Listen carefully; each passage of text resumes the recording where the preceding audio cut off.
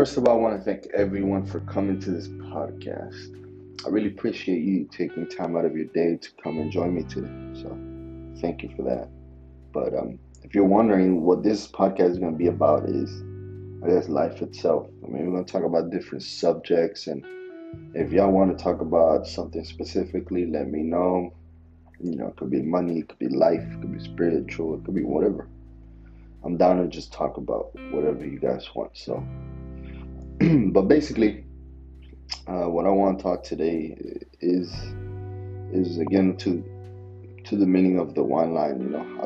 I've made a lot of videos and stuff about it, but basically, the wine line is a perspective.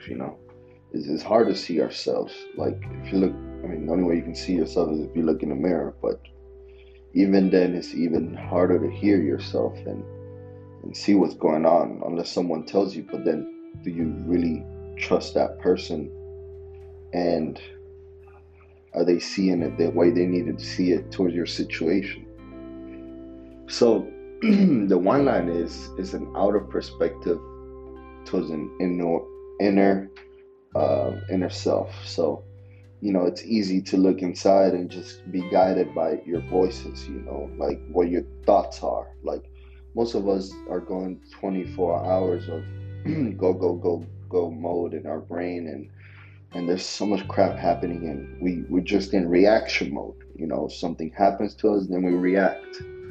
And the thing about that is that usually it's like a wild horse. Like it'll stomp on things and kill things and stuff like that. But it's just that's all he knows how to do, and most people, that's all they know how to do.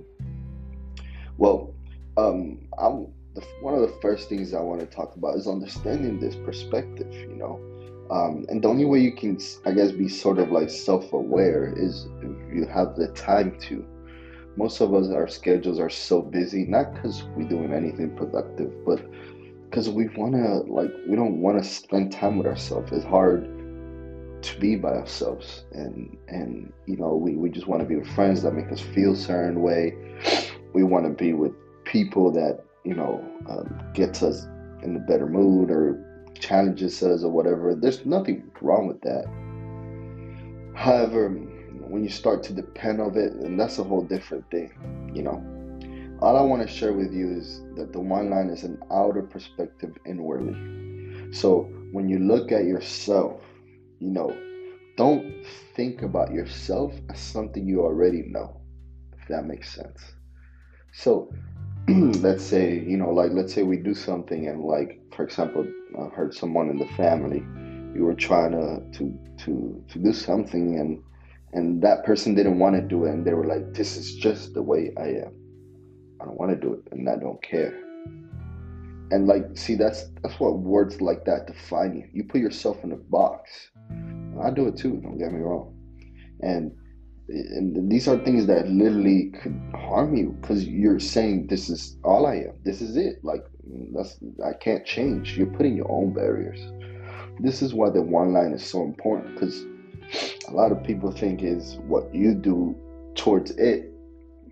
Again, a reaction, but what this is I guess what you see with what before you do.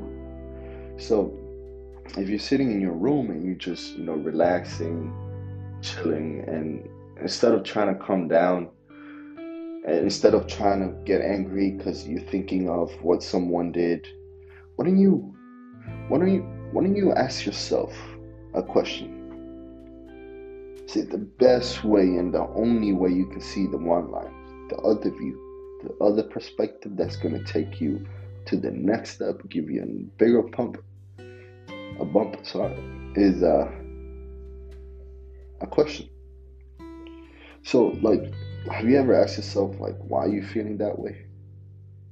Why do you feel like you're lost? Why do you feel like you're alone? Why do you feel like you need a girlfriend or a boyfriend? Why do you feel like, shoot, like you need the gym? Why do you feel like you're overeating? Like, and this is hard, don't get me wrong. This is hard to do, because sometimes asking questions bring out things that you didn't want to face before. That's been stuck deep inside you for years now. And you don't want to ask that question. You've been avoiding for years. So, if I can give you any courage today is, and any push or anything like that is, go back into the dark place. If you're feeling away, like if right now you're home or whatever it is, and you're feeling some type of way, I challenge you before you act on that feeling. Meaning before you do something to take away that feeling. Like if you wake up super sad, or if you're sad randomly throughout the day, you're like, you know what? Let me just go and do this so I can feel better. Let me just go to the gym so I can feel better. Or let me talk to this person so I can feel better. Don't react. Just act. Make your own choice. And that moment right there, if you can be self-aware of that moment and say, hey, hold up. Like, what got me feeling this way? And how is that affecting me? And am I going to settle with it? Is it time to mourn? Or is it time to fight? So you can't, the number one reason why we don't trust people is because we don't trust ourselves. Like it literally matches that.